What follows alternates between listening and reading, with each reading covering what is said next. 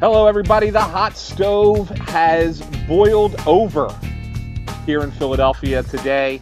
It is December 3rd when we were recording. Welcome back to Crossed Up. The Phillies have made their first off-season move, or first big off-season move today. So, as we promised, Bob Wankel and I'm Anthony Sanfilippo, have decided to get together to talk about what the Phillies are doing.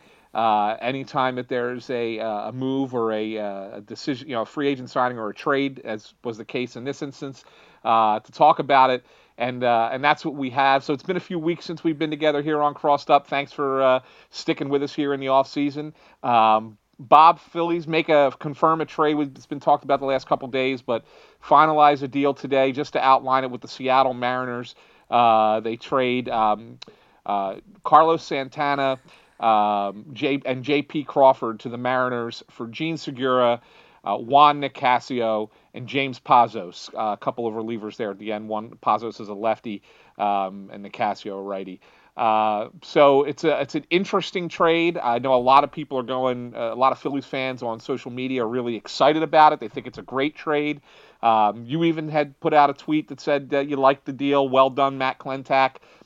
And I'm going to piss on everybody's Cheerios today a little bit, but that's okay. Well, with that said, hell of a lead in there, Ant. Before we get started, I want to point out to everybody, we're talking to the hottest Philadelphia sports reporter there is out there right now. Big week for you with the Flyers information, Mr. Sanfilippo. Very well done. Hell yeah, man. I thought we were going to have a guest. I don't know. Me. Well, thank you. No, that's good stuff. And, Russ and I, we've been talking about it since, for the last 10 days, really. We knew about it beforehand. We talked about it, in game on Black Friday. Wrote about it a little bit over that weekend, and then I've been a little all over the Ron Hextall story and what's happened. So make sure you check out my stuff on Crossing Broad on that if you are a multi-sport Philadelphia fan and not just a Phillies fan. And I'm sure Russ and we already had one Snow the Goalie podcast talking about it, but that was pre me doing the big expose. So I'm sure that our next episode we'll have a lot more about that, plus some other fun stuff in the works for Snow the Goalie as well. So it was outstanding. So if you haven't read it, I definitely would recommend that if you haven't checked it out, that you get the Crossing Broad and read that piece by Anthony. Now, as for this trade, it's nice to have something to talk about. We had originally planned to discuss the rumor mill on Sunday night or last night, and we decided to hold off, and I'm glad that we did because we now know quite a bit more about this deal between the Mariners and the Phillies. And so they get Jean Segura, who was an all-star a season ago. He's a guy who's hit at least 300 each of the last 3 seasons. He's making $60 million between now and 2022, roughly about $15 million a year. And then he has a team option for 2023 with $1 million buyout. Throw some numbers at you real quick. Since 2006, he was first in batting average among shortstops at 308, fourth in on-base percentage at 353, and 11th in slugging at 449.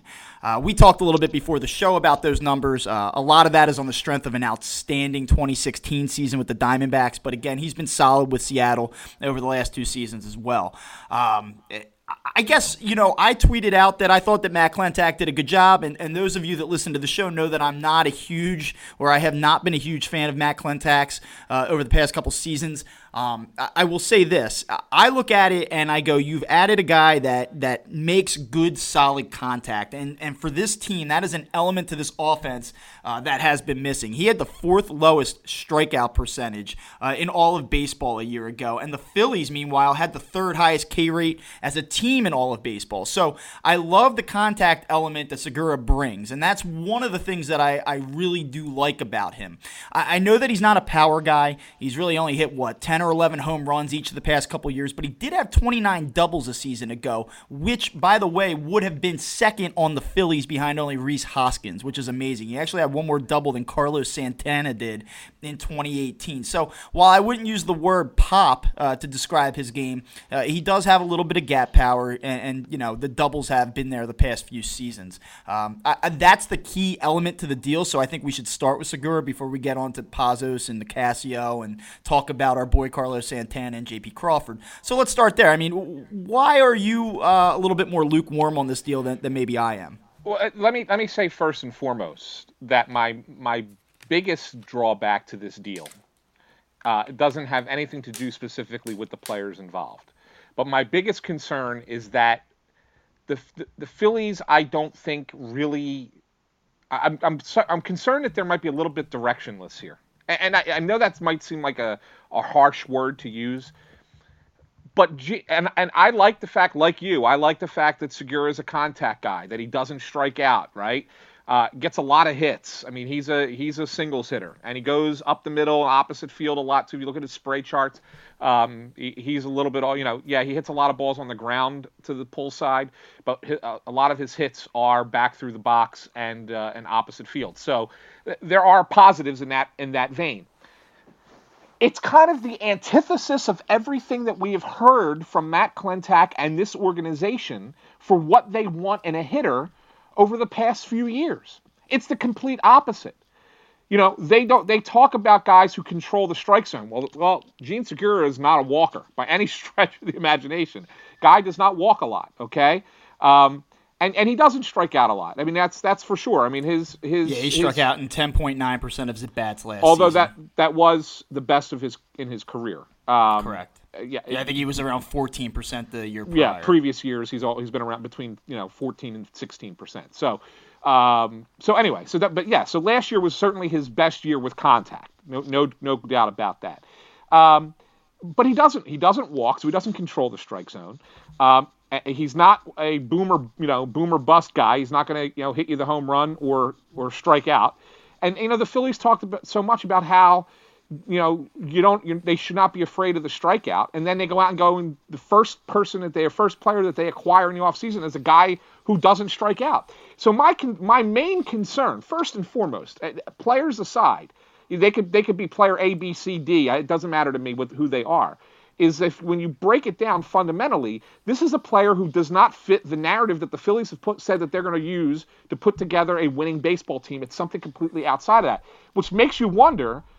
Either A, are they finally realizing that what they were thinking and what they were doing is wrong, and they're going to turn it around and now go back more toward this style of player, which I would be okay with if this is the first of many. If it's an admission to a mistake, you would almost have to applaud, I think, their willingness to adapt. You saw the Red Sox. They showed you throughout the postseason there was some value in putting the ball in play, right? Yeah. Like it wasn't an all or nothing proposition. So maybe they looked at that and they said, as they self-scouted throughout the course of the 2018 season, looked at the postseason and said, this is an element that we need to bring. And that's the way that I'm interpreting it. But go ahead. I hope you're right, but I don't think so. I don't have any confidence in that.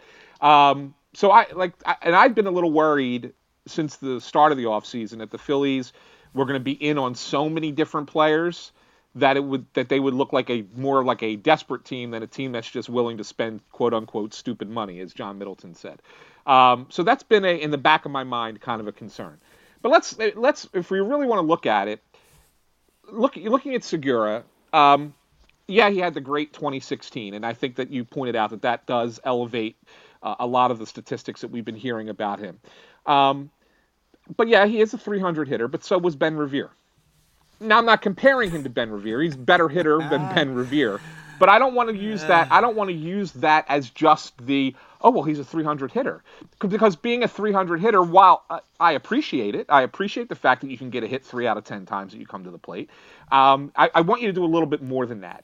And I've not really seen in his 2 years in Seattle an opportunity for him to really do that. I think that he's a guy, he steals some bases. I think he stole 20 last year, stole 22 the year before. He did. When he first came up, he was like a 40 steal guy. So he did have that speed. He hasn't stolen as many bases in recent years, though. But I think five different times 6 times in his career he's stolen at least 20 bases. He had a career high 44 in 2013 with Milwaukee. Yeah, and I wish he would get, if he could get back to that would I've always felt, and it's interesting, this stat does not exist and I think most advanced stat guys aren't going to create it because they're kind of opposed to the stolen base. But to me, if you're going to get credit for slugging percentage, for getting doubles and triples and getting those extra bases, if you could steal a base, that should count in some capacity as well, because that's a base that you are taking that is added on to the way you got on base.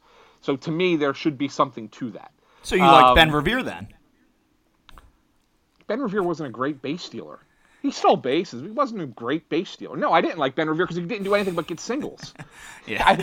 He didn't walk. He didn't get doubles, triples, home run. He didn't do anything.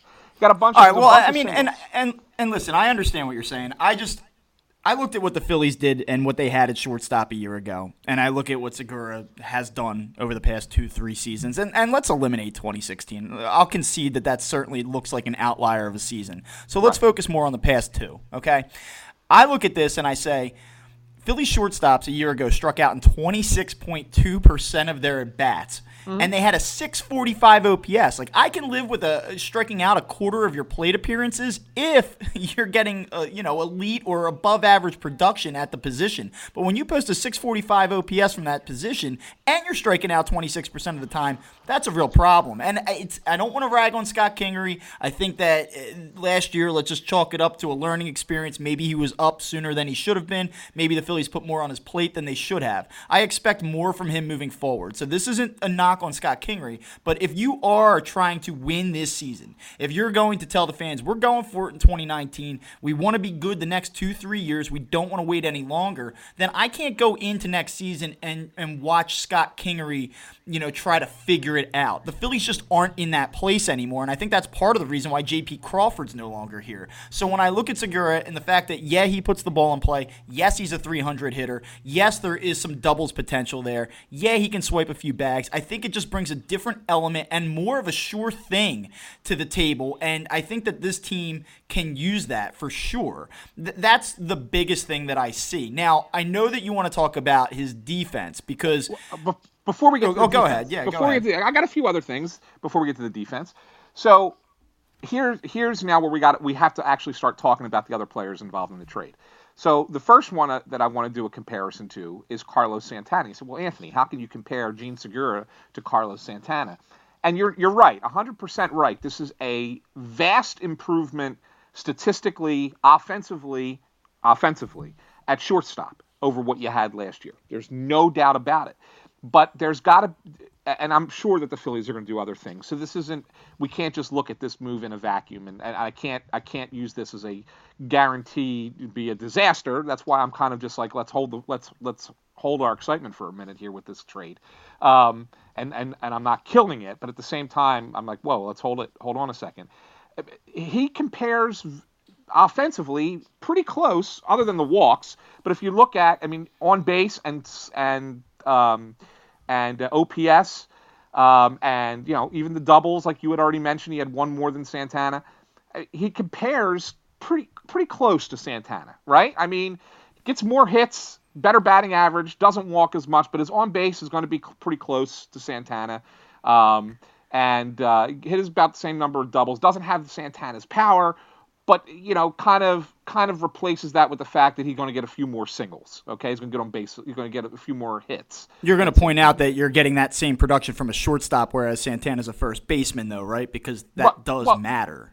Well, no, I get that. And so what you're doing is you're putting Hoskins back at first base, he was already in your lineup. So ultimately, this is going to come down to how much better than Carlos Santana is your left fielder next year. That's what this is going to come down to, because that's what your lineup is going to be. Or maybe not that. Maybe you sit there and say, how much better is your left fielder going to be than Scott Kingery? Well, you don't know. We don't know. If it happens to be Bryce Harper, the answer to them becomes significantly so. So sure. Yes. Okay. Sure. But so that's what I'm saying. Is like it's almost as if what you traded away, one part of what you traded away, is what you got back. Granted, you just shifted the numbers to a different position, but now you still have to improve. Like if you go with the lineup that, obviously this is what they have right now is not what the lineup's going to be on opening day. But if at the moment, if you go with who you would expect to be your 8 starters, there's not much difference in the lineup right now with Segura in place of Santana. Let me tell you something. A friend of mine texted me today, said, like, here's my lineup, right? This is like how I figure it's going to shake out. And he actually had Harper in it. Like, so this is the assumption that they sign Harper. And he goes, I think that Nick Williams is in the starting lineup. And I go, oh.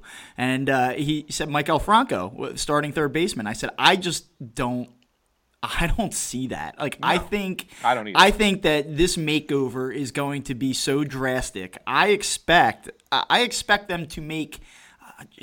I think that there's still another 2 or 3 guys that are going to be in the opening day starting lineup that aren't here right now. You know, and whether that is Manny Machado or Bryce Harper, I don't know. But I still think that there's going to be another 2 players that we do not currently have on this roster yet. That's my guess. I really think that they want to move on from several of these guys, and I think that Cesar Hernandez, if the market wasn't flooded with middle infield types, second baseman specifically, he would be gone. I just don't know if there's going to be value in a deal there for him, and so he may be back, but I don't know. I really don't know how it's going to shape up. So you're right. I mean, listen, the production with Segura and Santana, what's the offset going to be in who they add? That's going to be the key to this whole thing, because as is, even if they go out and just get a Patrick Corbin, who we'll talk about in a few minutes, that's not going to be the difference here. You know, like they have significant ground to make up behind Atlanta. That was not a fluke what we saw happen in August and September of last season. Were the Phillies that bad? Probably not, but the Braves are for real. And, they're out there making moves and they're strengthening and bolstering that team ahead of 2019. So the Phillies have to close the gap. And Gene Segura alone, with James Pazos and, Juan Nicasio, that's not going to do it. So I think that it almost goes without saying that there's got to be more that happens here. I do want to talk about the defense, and let me kind of get this point in first, and then I'll let you go, because I know that we disagree about this a little bit. Yeah. You had said that people are kind of putting out there that he's an above-average defensive infielder, and I actually may have used that terminology when I first started talking about the deal last night. I guess that's probably a little bit of a reach. The way You're that not I alone, look at though. You're not alone. Yeah, I Salisbury know, but did the same thing today, and so did a couple other people. And that probably is a stretch. I would say that he's probably a league average infielder. When we look at defensive run save, and we talked about that particular statistic quite a bit last season, if we just use that model, and I know that you're going to have a response to this in a minute, but if we just go by that model, the Phillies shortstops last year were a negative 33 in defensive run save, which was either last or second or third last in baseball. I mean, it was at the very, very bottom. So they did not get good defensive play from Scott Kingery or J.P. Crawford when he played shortstop by that particular metric. Gene Segura, however, was a +5. In 3 of the 5 years that he has played primarily shortstop, he did have one season in which he played a lot of second base, he has been positive in defensive run saves. So the way that I look at it is he an elite defender? No. But again, based on what they had a season ago, he should be better. That, I think, would be the way that I look at it. I also don't know that he's even going to play shortstop on this team. That's the other thing that we have to take into consideration. If you believe Jim Salisbury or some of the other reports floating around out there, this guy might be playing second base. So I don't even know if this is worth having a conversation about. Well, right. But as it is, he's their shortstop, so we'll take it for what it's worth at the moment. Correct. If he ends up being the second baseman, I'm going to take everything back that I'm about to say. Because the one full season he played second base, and he played primarily second base in 2016, which was his really great year with Arizona. He actually was a good fielding second baseman. 985 fielding percentage at second base was actually pretty solid. Only 9 errors and 610 chances. That's pretty good, right? I mean, that's a pretty solid number. So, and I think, and like we've talked previously to the show, you had mentioned, there's a possibility in your mind that, maybe not this year, but, in 2-3 years down the road, that Gene Segura is your regular second baseman on this team and not your regular shortstop.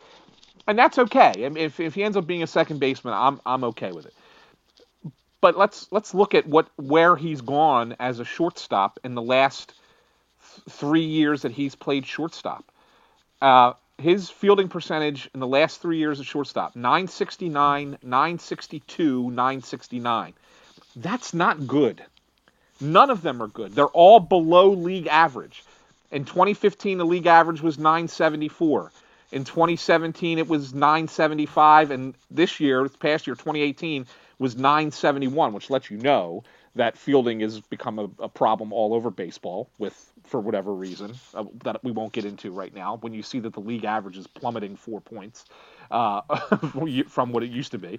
But anyway, he's still below league average. So how they determine the defensive runs saved, I'm not going to sit here and try and figure out. Yeah, and I always wonder if there was a little bit of a bias against the Phillies last year. I mean, when you look across the board, and certainly the eye test told you that they were one of the worst defensive teams you've ever seen in this city, for sure. But, I mean, they were woeful across the board in that metric. And, I just look at Gene Segura and go, he was 38 runs better in that category than what the Phillies had a year ago. 38. And so it just... I don't think that you're getting Ozzie Smith and with the bat of Alex Rodriguez here. I'm not trying to oversell what this guy is, but we are talking about an all-star player replacing just well below league average output, both defensively by certain metrics and certainly offensively across the board. It's certainly by certain metrics. I'm glad you qualified that because Scott Kingery had a better fielding percentage at shortstop than Gene Segura did. Yeah, and when we talked to the guys over at Sports Info Solutions, one of the things they had talked about was the throw accuracy of Scott Kingery was one of the things that really hurt him. And now I don't remember having watched the games. You never really looked at Scott Kingery and said, wow, what an arm, or you wouldn't have said what a tremendously accurate arm. But I don't remember him being terrible in that regard, but I know that was one of the things that hurt him. Again, I don't know about in terms of range, how much of that played into it. He did get better as the year went on, for sure. Scott Kingery by the end of the season had turned into what I would call a functional shortstop defensively. But my God, the beginning was a rough go. And here's something else I want to say about Segura defensively. If you go back and look at his defensive statistics when he was with Milwaukee, he played this very similar number of games. 2013, he played 144. 2014, he played 144. 2015, 140. And then you compare it to this past year with Seattle, 144. So it's very, very similar numbers at shortstop, the number of games he played at that position. And he had better numbers in Milwaukee than he did in Seattle. But he also had a significant number of more chances in those seasons with Milwaukee.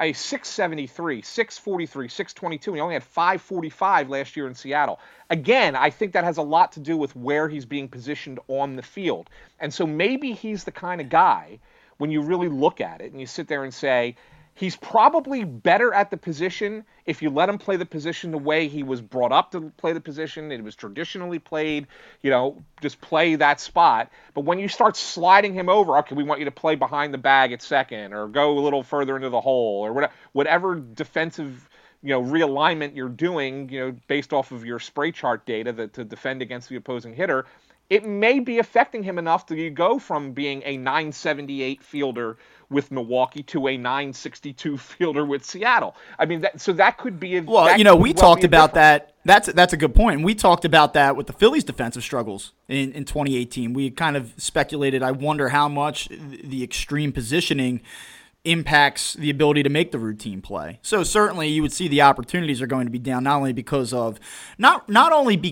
of defensive positioning, but really the game has changed so much in even the last 2 or 3, 4 years. Yeah, I mean the priority is not hitting ground balls to the middle infield anymore. So you're going to see a natural decline that way as well. And it's definitely a good point. Now I know the one thing that you cannot argue about this deal, and my tweet just to kind of summarize it was, not only are you getting an upgrade at the shortstop position, and not only are you getting out from Carlos Santana's contract, but you're getting Rhys Hoskins out of left field and back to first base. And I can't stress enough how important I think that is. I feel bad for Rhys Hoskins, and I don't want this to come across as a criticism of him because I don't really think it was his fault, but he was an absolutely terrible defensive left fielder. He had no ability to break on balls in front of him. His positioning, I think the Phillies had to overcompensate for his lack of range, and I think his positioning oftentimes cost them quite a bit.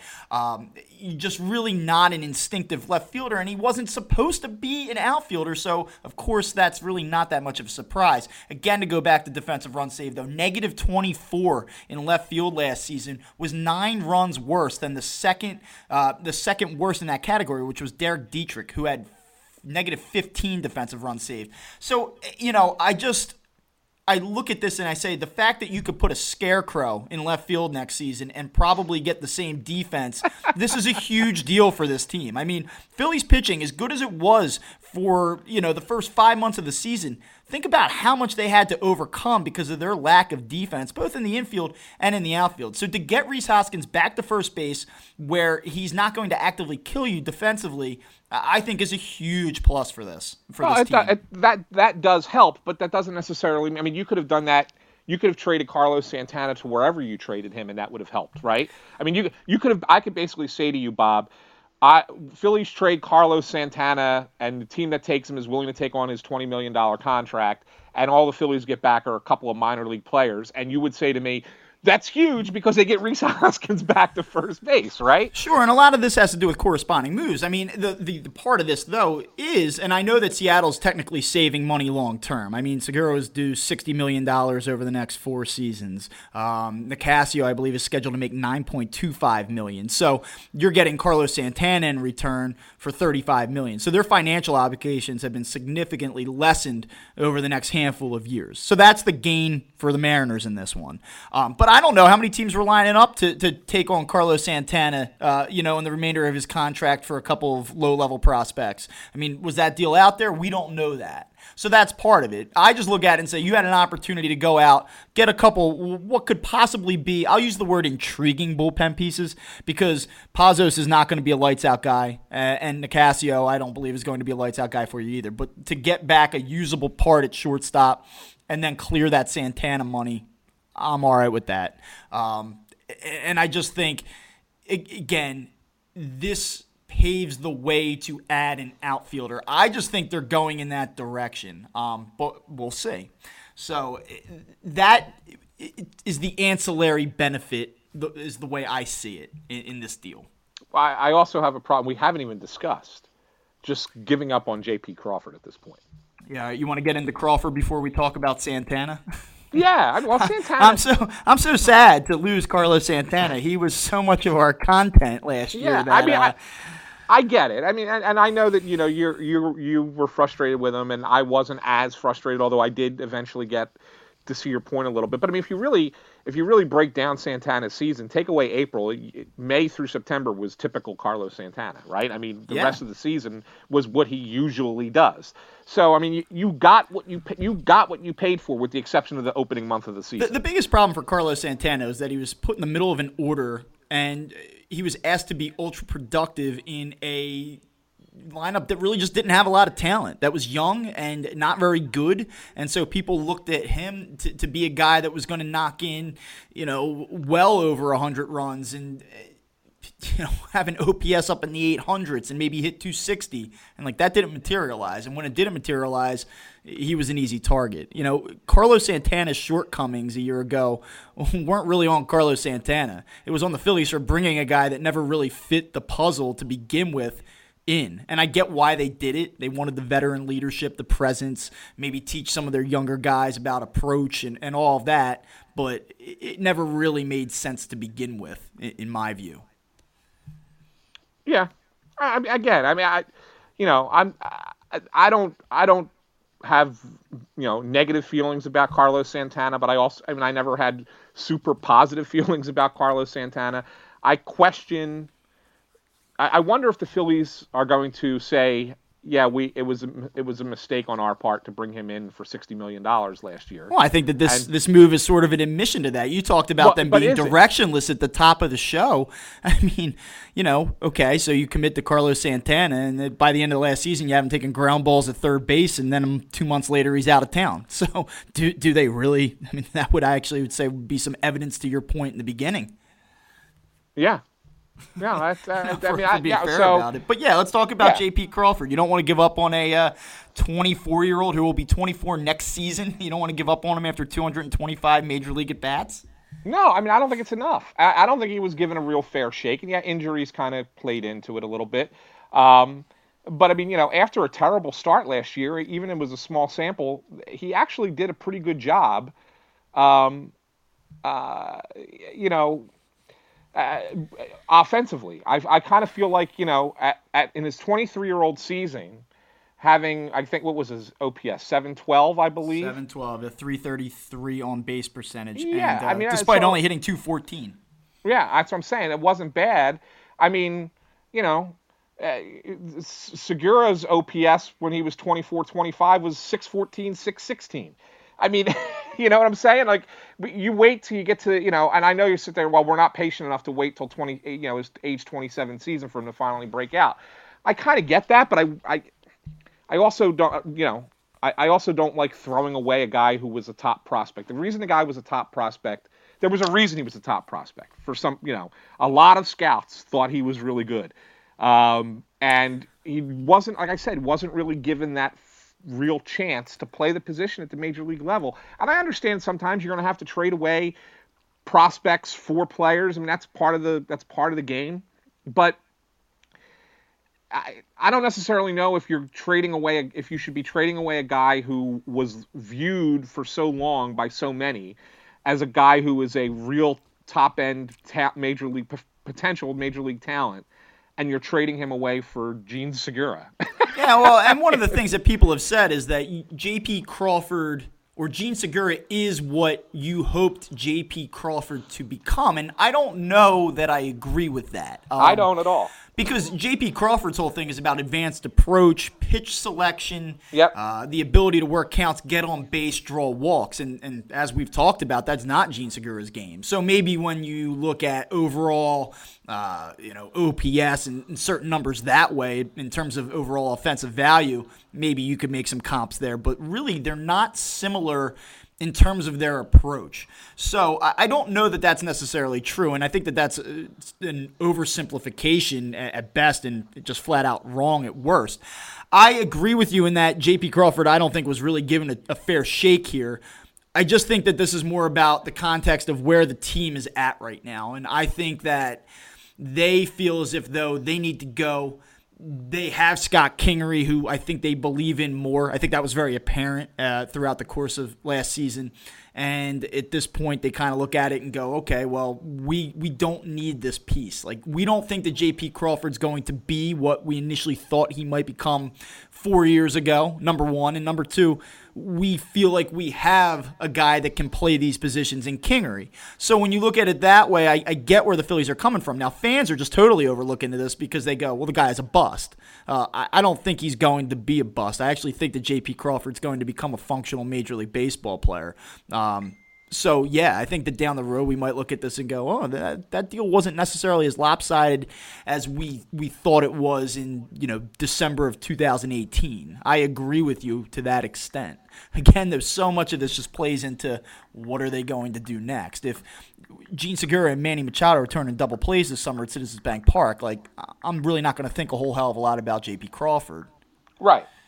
But I think that the reason that Seattle was so, adamant about Crawford being part of this deal is because I think, Jerry Dipoto looks at it and says, yeah, this is a guy that's going to come in here and be a good player for us, and be a part of the future of the Mariners. I don't think that they look at him as just a placeholder. I think that, Santana, yeah, they bring him in, but he's probably a guy that they look to move during the season, because somebody's going to want an on-base guy as probably in the American League as a DH, or if somebody gets an injury at first base or whatever, and then the Mariners can flip him. But I think that they look at this and say Crawford's the linchpin, and that's who they wanted, and that's who they're going to. J.P. Crawford's going to be the starting shortstop, and he's going to get an opportunity to play for a full season for the Mariners, and play in a ballpark that I think might benefit him in a lot of ways. That ballpark plays big, and that's another thing that I wanted to mention about Segura. I go back to that. You're gonna laugh at me, but you're a Fangraphs guy, right? Yeah, I love Fangraphs. Sure. You love Fangraphs, right? Yeah, that's great. And I think that they have some really nice projection algorithms for teams, for players. If you look at their projections year over year, they don't get them all right, obviously, but they also don't get them all wrong. And they're projecting Segura now that he's with the Phillies and getting out of that ballpark. They're projecting him more because it's not as spacious an outfield that he's going to be playing in Citizens Bank Park. Here's the numbers that they have him. The Steamer has him at. You ready for this?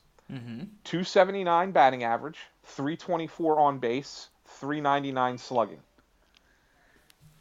Yeah, so he's like a shade over 700 in OPS there. 723. 723 OPS.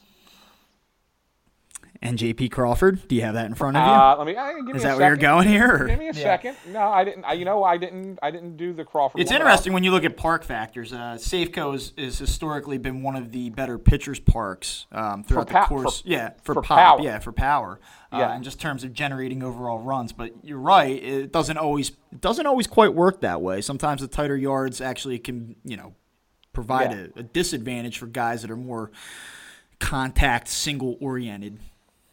So Crawford they have at 227, 322, 366. Yeah, I mean, I buy that. 688. So 688. That sounds about right for J.P. Crawford. But you notice that the difference now between the two, how much closer it is. You know what I wonder about, and I don't really want to speculate, so I don't want anybody to misinterpret what I'm about to say. You have a guy that was formerly a top prospect in Crawford. And it has not panned out to this point for him. He really struggled at the minor league level. Right before his promotion, he was completely lost, and he never really found a rhythm in Philadelphia. I just wonder, is there anything more to it than just production? We watched him and we said, well, he's the shortstop of the future, and he never really got a chance to play shortstop. The Phillies seem to always favor Kingery at shortstop over Crawford, which was sort of peculiar. And when we talk about him not getting a fair shake, was there more than what we saw in terms of reasoning for that? You know what I'm saying? Like, was there any? I don't want to say like off the field stuff, because by all counts he's never really been in any trouble or anything like that. But I just wonder if the organization looked at like work ethic or some other part of his game that rubbed them the wrong way, because they really, for as patient as they were with certain players over the past couple seasons, they didn't demonstrate that same patience with Crawford. No, and I don't know. I don't understand. Or am I nuts? Am I nuts? Well, no, you're not, and that's my concern. That goes back to my original concern that I mentioned at the top of this when we first started talking about it, is that I really am not 100% sure that the Phillies have a good plan in what they're doing. And another thing, and I don't want to drift completely off subject here, but I think it's fair to at least say it in this way. The Phillies spent years, the previous few years, telling us about how they're going to, acquire these prospects and groom these prospects to build for the future. And now, I mean, this is just one move, but instead of giving those prospects an opportunity, now it's like, well, we're going to trade them away to get another player, and then we're going to go big in free agency.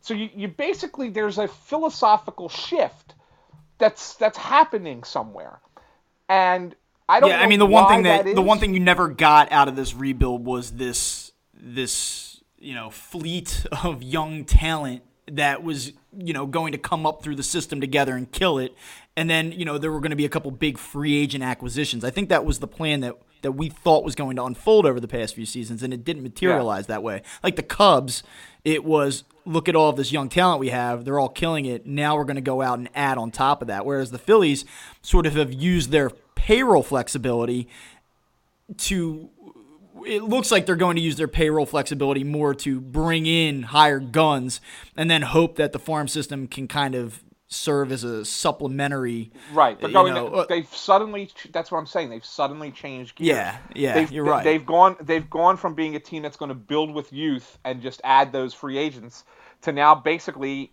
with the exception of Nola and Hoskins, is now being built on the fly with known commodities, through trades and free agency. And I don't know how you can suddenly just shift course as a general manager or as a philosophical approach as a team? Like, how do you just suddenly change like that? And that's why I'm worried. They didn't give Crawford a chance.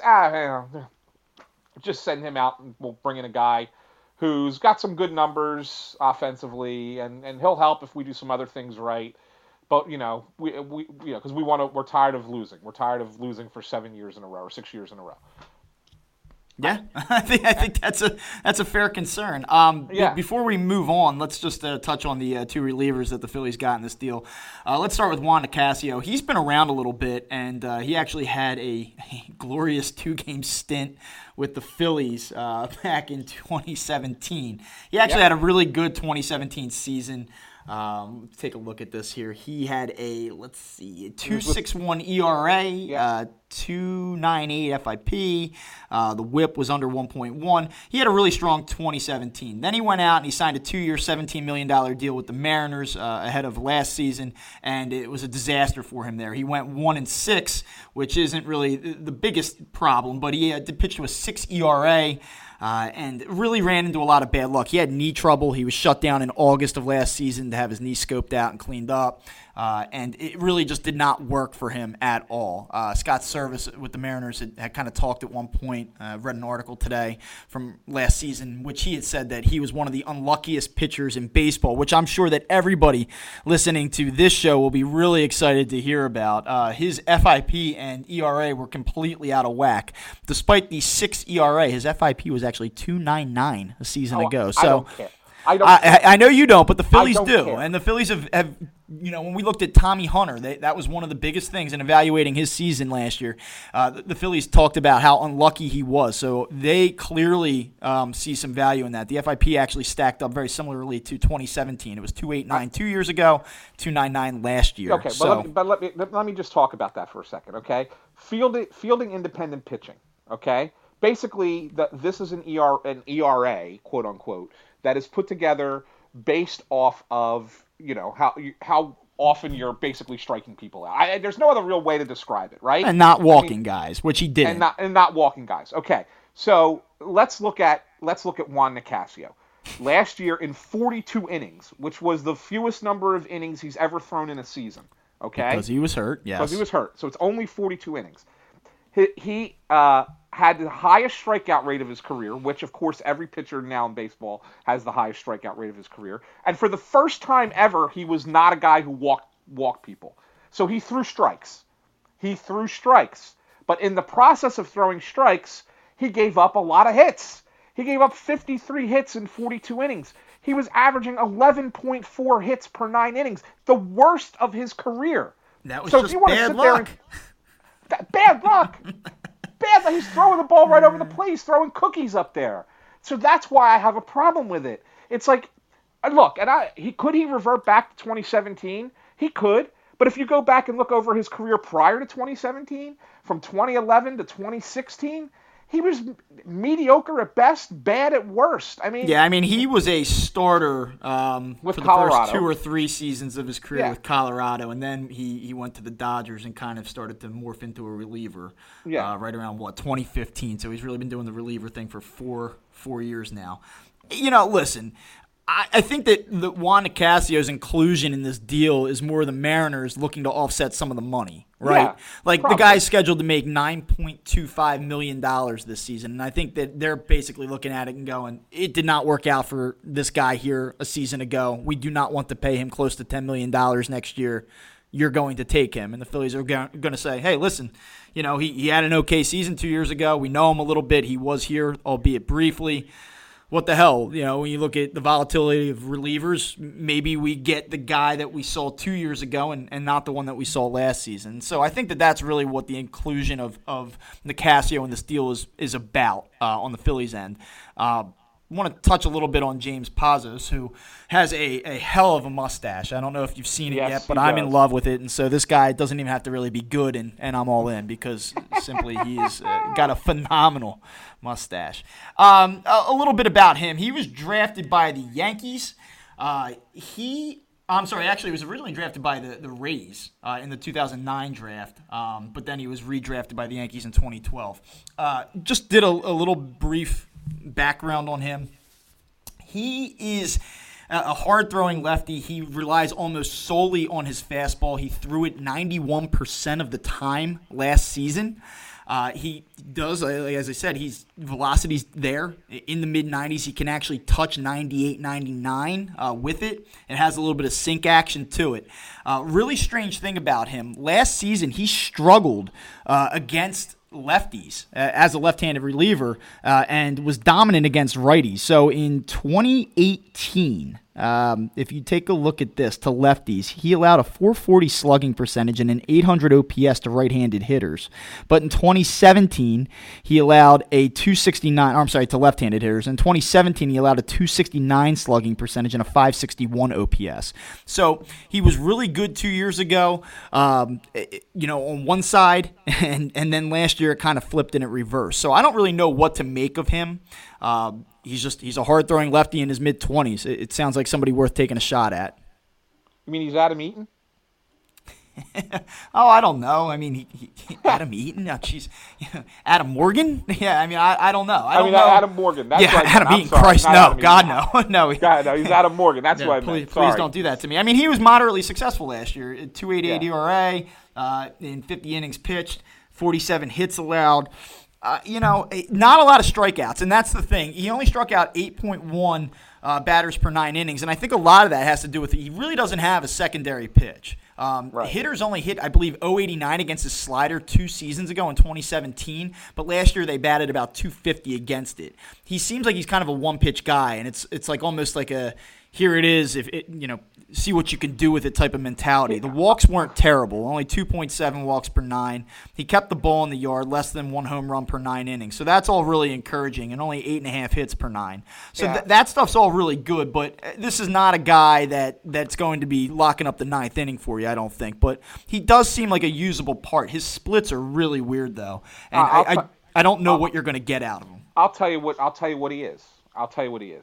He's Luis Avalon, but with options left, and he's a Super 2. Yeah, what is he? Is he under team control through 2023? I believe. Yeah. So I mean, so there. That's what he. So he basically replaces that. He kind of gives you some flexibility to hey, if we don't have a roster spot for him, we can send him down.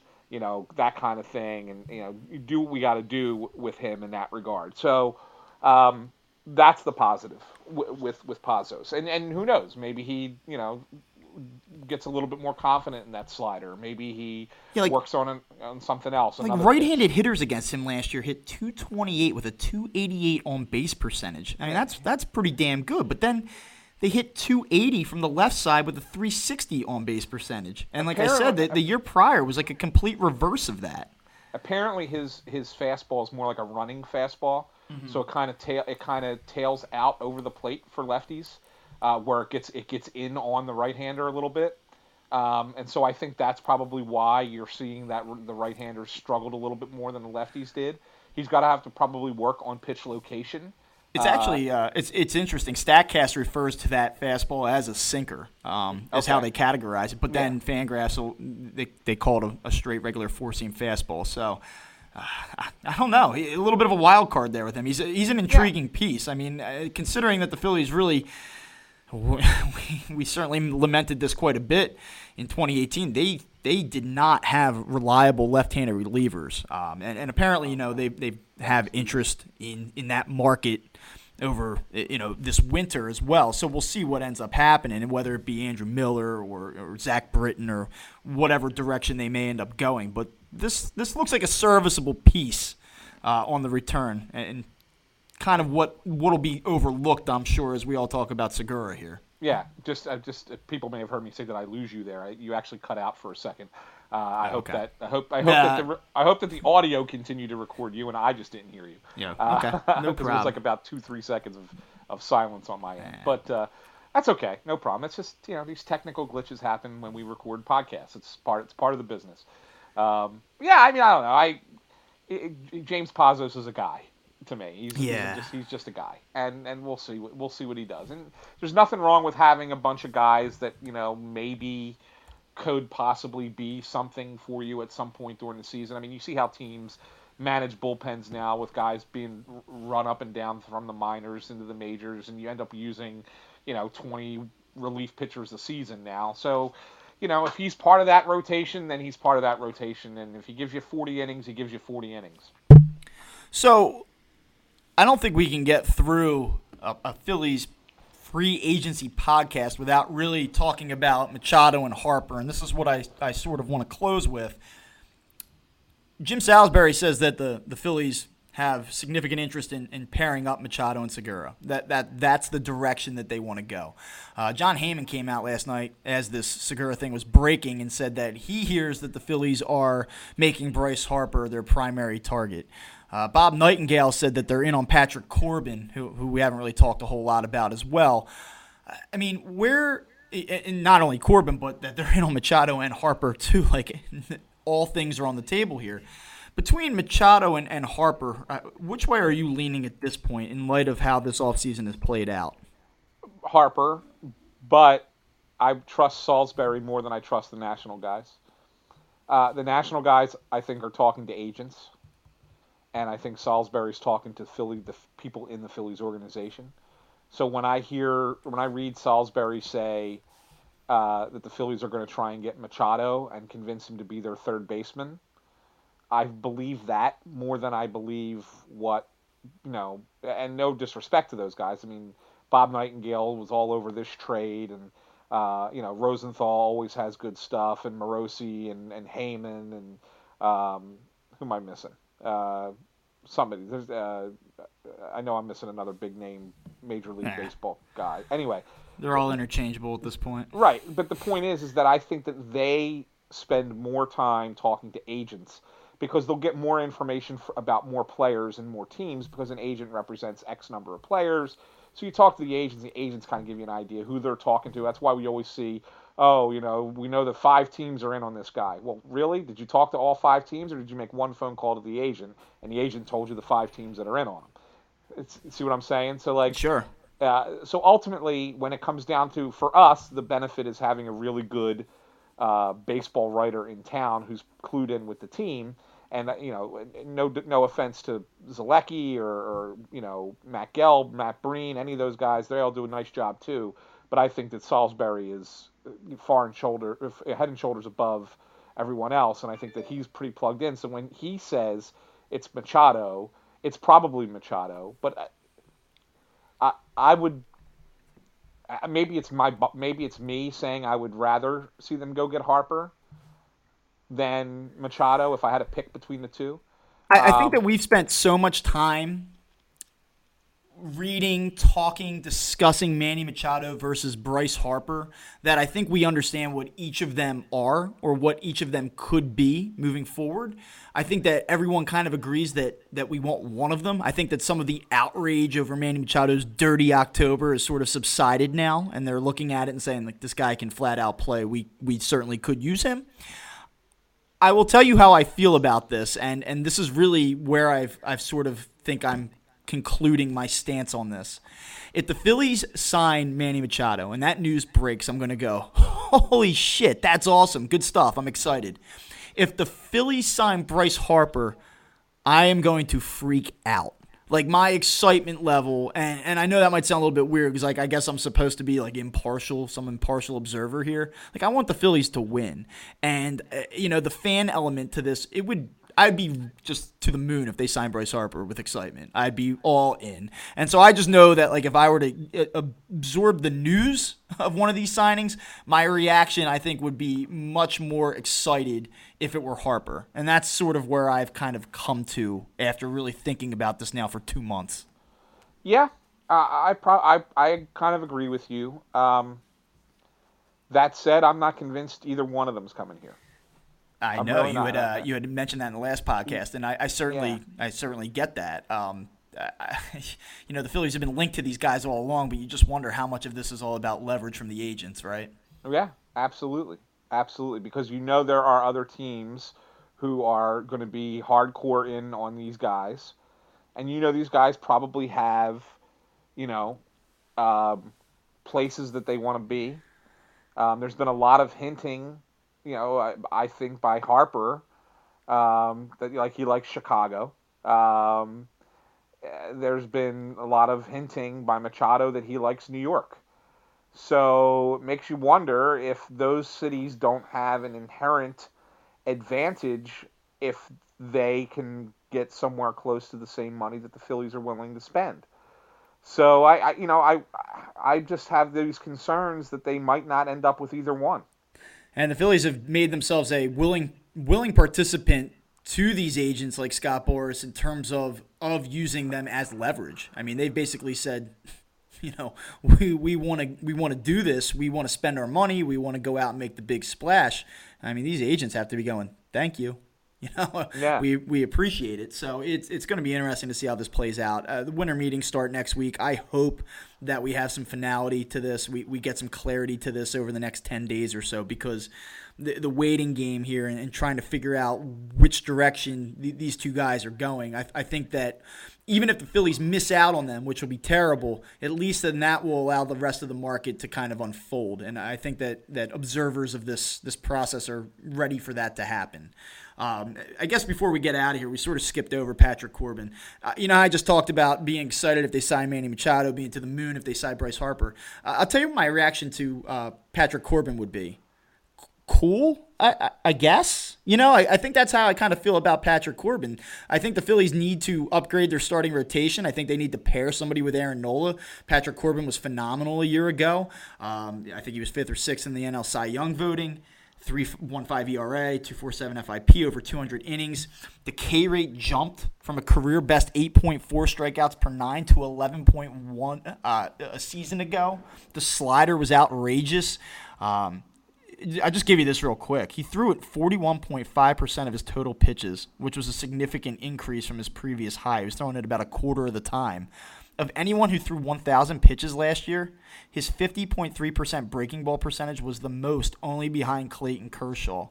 And 195 of his 246 strikeouts came on the slider. Let me just say that one more time. 195 of his 246 strikeouts were finished on the slider. It was arguably the most dominant pitch in baseball last season. I think that he would be a great fit here. I wonder at what point you have to say the money's insane. We know that he visited Washington. We know that he visited the Yankees. We know he's from Syracuse and the family's Yankees fans. Like, if it takes 6 years, $150 million to seal the deal on Patrick Corbin, do you go there after really just one outstanding year that happened to come in a contract year? Are you comfortable with that, or where are you at on Patrick Corbin? I like Patrick Corbin. Always have liked Patrick Corbin. Even before last season. But when you start saying 6 years and a really big, ridiculous dollar figure, that starts to make me wonder. Do I really want... I mean, he's entering... This is the prime years for a pitcher. There's no doubt about that, right? But I liked him, I liked him before his injury. I thought he had a really nice 2013. He was an all-star that year. Threw over 200 innings. Then he had Tommy John, I believe.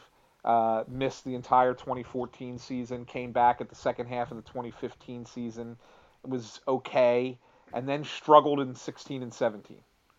Really struggled in those 2 years, and maybe it was because he had to kind of figure out his pitching again, how to do it, because he probably couldn't throw the way he did pre-surgery. And then all of a sudden last year he figured it out. Best strikeout numbers of his career. And like you said, that slider became nasty. So, I like him. I do. I don't know if I can go 6 years. 5 scares me, to be honest. But I get it if you have to give him the 5th year to sign him. But boy, 6 years, that's a long time for a pitcher. That's a long time for a guy that you expect to log you 200 innings a season.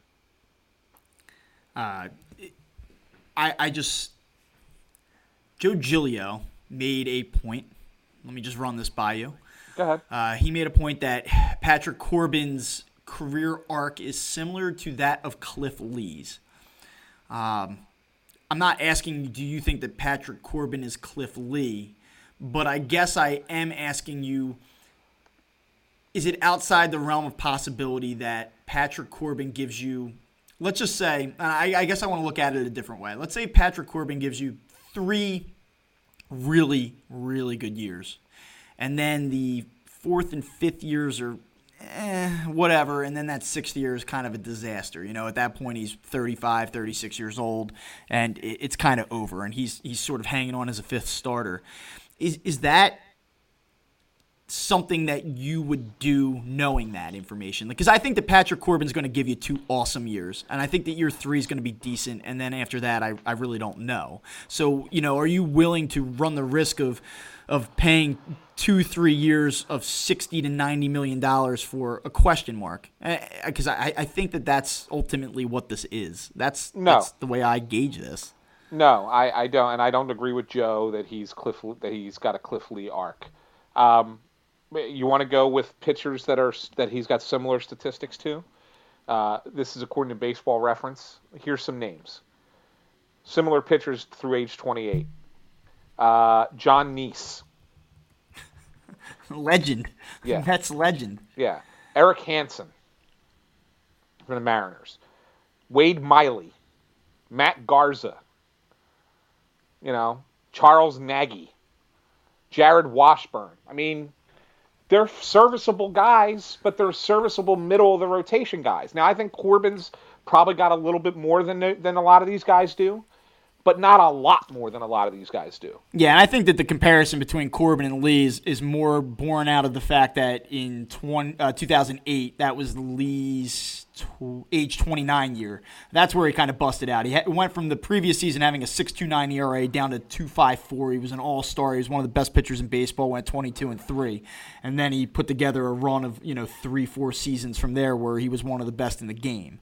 I guess that it's more just about the age, struggling early to kind of figure it out. He had showed promise at one point, but then got hurt. Like in 2005, as a 26-year-old, he had one really good year, and then he struggled again. And so like the up and down early on in the mid-20s into the later 20s, and then hitting this point where you turn 30 and you really figured it out for a few years, it is reasonable to think that that's exactly what Corbin has done and is going to do.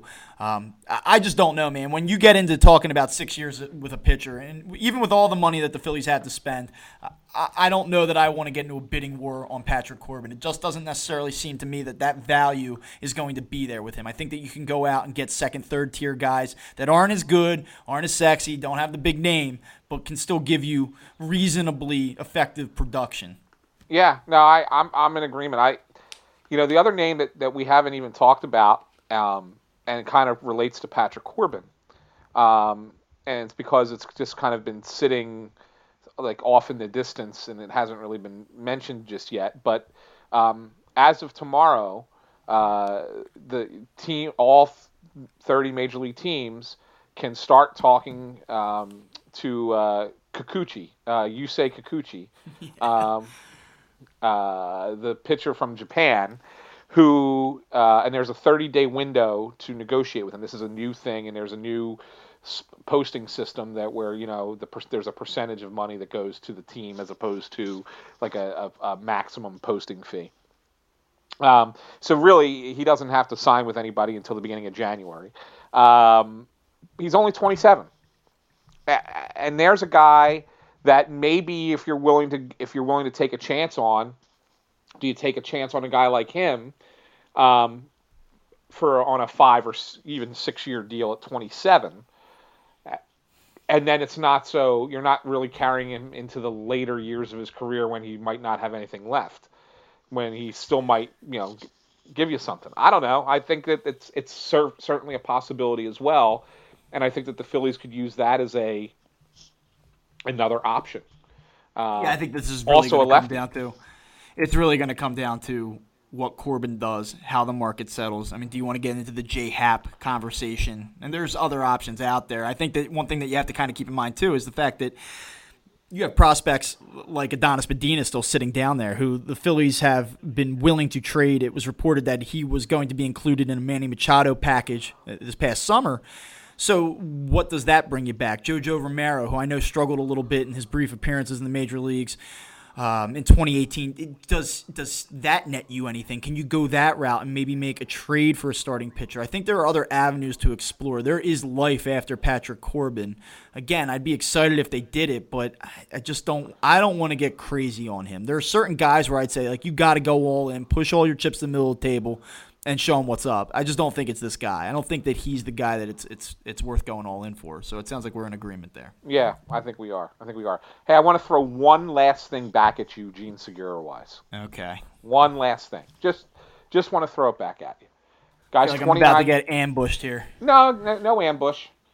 Does it concern you at all that the guy's 29 years old, has been in 5 organizations already, has been traded 4 times, and has had a problem in the past with some teammates and the manager? Like, there was, we know last year he had the big blow up with Dee Gordon, who's, from all other accounts, one of the nicest guys in baseball, right? And you have Jean Segura getting into a fight with Dee Gordon, and reports are he didn't really get along with the manager out in Seattle either. So does any of that kind of play into this for you at all? Be a little of any concern? Yeah, I think it's a complete concern.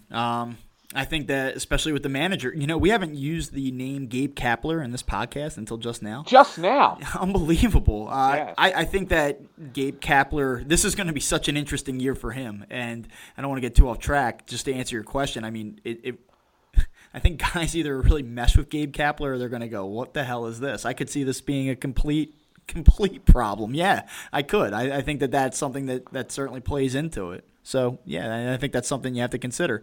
There are numerous reports that he's had issues with teammates in the past, as you said, and yeah, I think that is something you have to consider. At the end of the day, I want to see production. I don't need choir boys and everybody to be best friends, but I do think that there is something to be said for a clubhouse that gets along and has a good relationship, but that only takes you so far. I think you saw that with the 2018 Phillies. They liked each other, and how'd that turn out? So, right. We'll see. Yeah, I think of that. I look at that as a red flag. Yeah, I always do. I think that's certainly a fair point. I always look at character as a questionable character as a red flag. No matter how good a player is, I always think that even a really, really good player who doesn't can fracture a locker room or a clubhouse can have a negative impact. And I'll give you just the one example that we've experienced here in Philadelphia, and we got the best of and the worst of in back-to-back years was Terrell Owens, right? I mean, the one year he was a choir boy, and the Eagles went to the Super Bowl, and the very next year he started a rift between himself and the quarterback and split the locker room on 2 sides, and the Eagles sucked, right? Yeah. I mean, so I mean it's that simple. I mean, you could be that good of a player and have that happen, and so it just makes you wonder, makes you a little concerned. So I just want to recap for everybody before we get out of here. Jean Segura is not that good of a hitter. He's not very good defensively. I didn't say he's not a good hitter. What else? Juan Nicasio sucks. James Pazos sucks. This trade was terrible. And hey, have a good night, Phils fans. No, I think that your concerns are legitimate. I'm just messing with you. I do get it. I just look at the product, the overall product of this, and I think it's a win as we sit here now. But we will see. Yeah, I mean, we'll see. I mean, it could, like I said, it could ultimately be a win. But I think it's something that we can't just sit there and say, yeah, this is an awesome trade until we see what the hell else happens. Absolutely. So, anyway, well, hey, Bob, it was good to do this again. I have a feeling that we're going to be doing this frequently over the next couple of weeks. I have a feeling that this is not going to be a 2-week break that we're about to hit here. No, I think December is going to be a busy month for us, and that's good. That's good. And so, hopefully the audience is enjoying the latest edition of Crossed Up. And as a reminder, check out the other shows on the Crossing Broad Podcasting Network. I will once again say, check out Snow the Goalie. Our numbers are increasing dramatically with each episode. I think people are starting to find that they're getting really good hockey coverage on Crossing Broad, and so therefore we're starting to steal all those hockey fans from everywhere else. So that's a good thing. The soccer guys, they did a crossover podcast recently. I think it was just yesterday. I'm sure it was great. Crossing Broad FC and It's Always Soccer in Philadelphia. They, two separate podcasts who did a little bit of a crossover podcast. Gotta love that stuff with soccer. And then we still have, although Kyle's been busy as hell with everything else, we still have the Crossing Broadcast, which is the main podcast for Crossing Broad. But lately you've been getting these episodes on their feed, which is not a bad thing. Hey, it's good for us, right? We get an extra audience that can listen to what we have to say. So you might hear this episode on the next Crossing Broadcast, or you might hear Russ with Kevin Kincaid, or Kyle might tune in, or one of us might jump on. We don't know. We don't know what it's going to be. Big Eagles game tonight at Lincoln Financial Field, which I'm about to go watch. So we'll see if they hop on after that one and give you something. Maybe. I don't know. We'll see. Who knows? But, yeah, check out all of the Crossing Broad podcast networks, all the podcasts on the Crossing Broad podcast network. Hey, subscribe. We're going to ask you. Russ goes crazy with this on Snow the Goalie, but I won't go as nutty as him. But I will ask you to, if you like what we have here, subscribe to the podcast, leave us a review, and even leave us a comment, because that does always help. The more reviews we get, the higher up the rankings we go, and the more people will be able to tune in to what we got to say. So that's pretty much it. So. For Bob, who's going to go watch the Eagles, and I'm Anthony. I will probably also go watch the Eagles, but I'm going to eat dinner first because I'm starving. Thanks for tuning in to another edition of Crossed Up, a Phillies podcast, and we will see you soon.